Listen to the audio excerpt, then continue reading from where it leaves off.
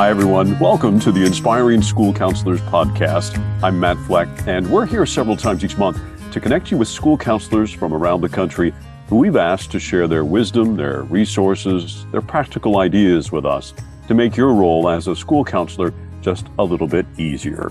You're in for a treat today as Amy Porteous talks with an elementary school counselor about teaching and living the growth mindset, including how it helped her implement the Ask a National model, and 2 student clubs she organizes that are truly impressive. Here's Amy and our guest who introduces herself. Well, my name is Leslie Delvecchio Marks, and I am an elementary school counselor in a great primary school located in a suburb of Pittsburgh, Pennsylvania. And I've been a counselor for 20 years. And of those 20 years, I have been in an elementary school, 19 of them. So I am elementary all the way. Elementary all the way. You feel some power in being an elementary school counselor, huh? Yes. Awesome. Okay. Leslie, can you talk to me a little bit about growth mindsets and how important that is in our field as school counselors? Well, I would like to think I'm very growth mindseted. Growth mindset is really important for our kids because I think if we just try to keep a positive outlook and not give up and be resilient and get through our adversity, then that helps us in the future to be more willing to try things and to not give up and not have that stinking thinking that some of us talk about and some of us have. Even as counselors, we sometimes can perseverate on things too. But if we try to get our students, even at a young age, to try to think big and not to give up and have that yet, then they'd be more willing to try things and try to problem solve and get through those adverse times in our lives, which we are going to have, whether it's a small problem or a big problem. So growth mindset is a really nice concept. I think that we should even be focusing on at a very young age and keep in mind for ourselves too, as their teachers and role models. Can you think of a way that growth mindset has impacted you? Yes, I can think of a way that growth mindset has impacted me. I'm usually one of my mottos is when I commit, I don't quit.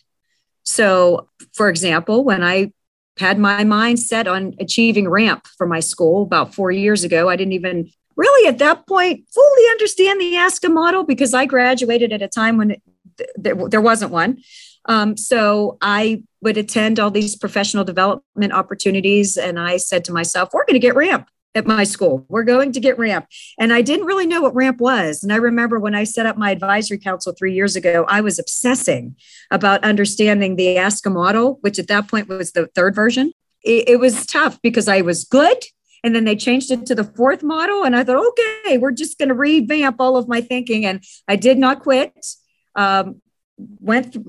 Learned all the things I had to do, probably obsessively contacted all kind of wonderful counselors in the nation to try to learn the process. And this October, we submitted our RAMP application. And we found out that not only did we get RAMP for our school earned RAMP, but we are considered a model of distinction in the state of Pennsylvania. So growth mindset. I did not give up. I didn't even, and I always say, just don't give up because you just learn every day and stick with it. Congratulations. Thank you.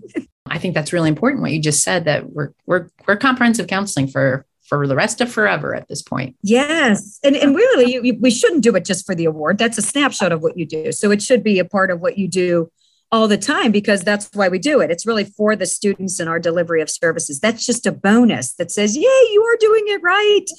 So it's something that I hope people would just dive into for the future. For example, school counselor friends, if you're thinking about this, I didn't even know how to make a lesson plan. I don't have an undergraduate in teaching.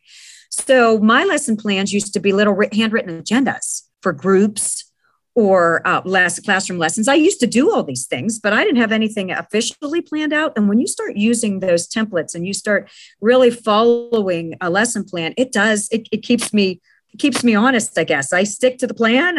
My timing is better.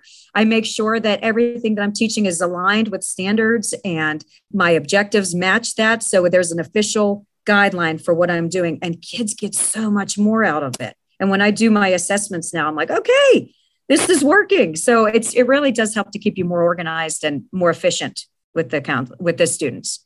That's awesome. Okay, so let's move on just a little bit here. I'm going to read you a couple of quotes that I think you'll recognize, and we would love for you to respond to them for us. Kids are connection seeking, not attention seeking. Be the connection. Yes, we are so fortunate as school counselors that we can be that one person who could change the trajectory of a student's life. And a lot of times it's so rewarding as the school counselor to see or hear things from students.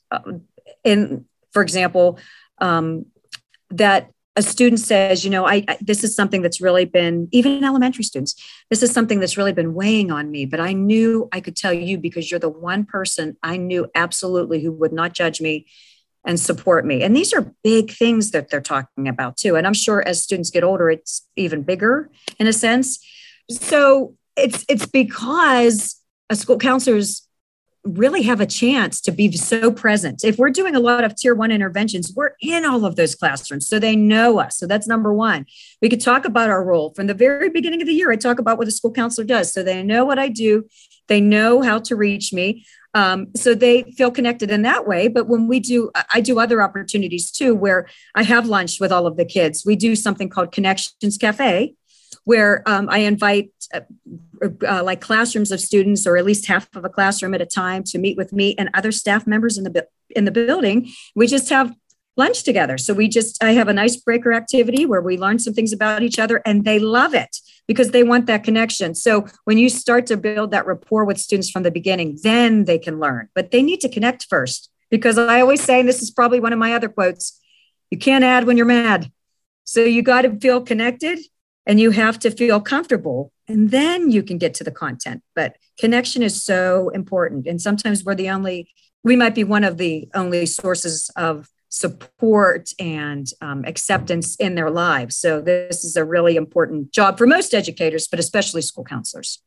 Absolutely. Thank you. I understand that you have a girls rock group and also a Mega Man group. I've had a girls rock group for third grade girls, because my building is K through 3.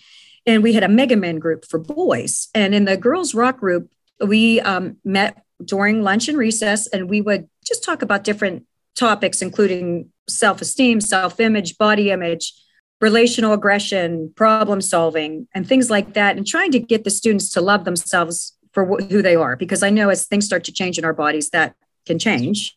And with the boys, I would co-facilitate that group with my principal, who's a male, really great role model. He's excellent. And we would talk about sort of like things that would affect boys more so at this age, good sportsmanship. We talked about chivalry. We would teach the kids even how to tie ties. They would wear their ties on Wednesdays and greet the kindergarten and first grade students at the door. It was like really cute. So at the end of one of our, this was pre-pandemic, but to just kind of pull together both of those group opportunities, we had a night. It was a part of our showcase night where the girls actually performed singing and dancing to the song "This Is Me" from The Greatest Showman. And we actually had staff members participate in that too. It was so great. I mean, we had like 14 staff members also dancing with them and singing. And we had the boys dressed up that night in their little ties. They were the hosts for the event. They were the MCs. They supported those girls. They were being just very chivalrous. And it was a nice way to get the parents to see all that they had learned. And we had like a Mega Man breakfast too, where the boys got to serve their parents and eat with them and talk with them. It was just a cute little example of how you can inspire students at even a young age and teach them those skills with the support of so many other people in the building to build those connections as well. What a fun way to get non-cognitive skills built in. Yes, awesome. Non-cognitive skills. I got to use that, Amy. That's good. Yes, you take some notes there. Yes, I'm writing down non-cognitive skills. That's awesome. We learn every day, Amy. We learn. Yes, exactly. As school counselors, I think another thing that we just have to keep in mind in our profession, I think we really need to take a look back, take a step back, and make sure that we are, if we are skilled in certain areas, if we understand the ASCA model, if we have really great lessons that we think other people should know about, I think we should really try to help each other out and share those things out, because I think a lot of school counselors that may not be aware of these things, or may not know how to change, or may be feeling maybe discouraged in their profession, or feel like they are doing a lot of non-school counseling activities and not seeing students and are being very reactive.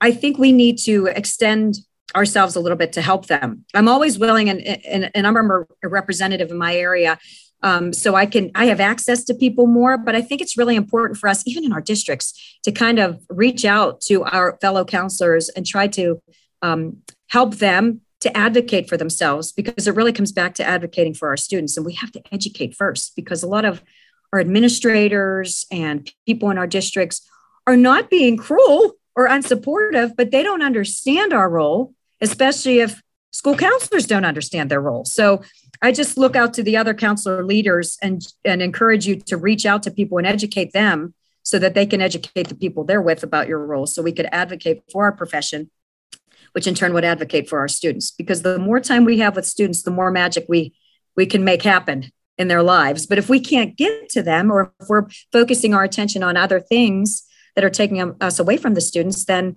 we're not able to be those connection makers and inspire them and be their one person that could, change the trajectory of their lives. So it all comes together. And I think advocacy is a big piece of that.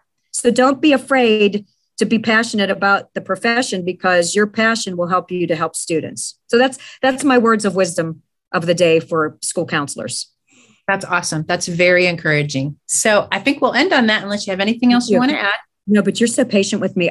Please apologize to this nice man who has to clip this all together with phone calls and email bings going off. I'm sorry. I heard those too. I thought, No, you don't worry about that at all. I really enjoyed this conversation. Yeah, you are just precious, Amy. Thank you for doing good things for school counselors. No problem. Talk to you soon. Thank you. Take care. Amy and I got to meet Leslie in person at the ASCA National Conference this summer, and boy, she is a ball of fire. So fun. Leslie has shared with us a ton of resources, including her contact information, which you can find on our podcast website at inspiresuccess.org/podcast. While you're there, and I never asked this, but I am this time, could you take an extra minute and give us a rating, hopefully a positive one? Apparently, this helps other school counselors around the country find us, so they too can connect to wonderful people like Leslie. If you'd like, also while you're there, you can find a ton of other podcasts and answer a few questions if you would like to be a future podcast guest. We'd love to meet you. That's it from us. Thanks for listening. See you next time.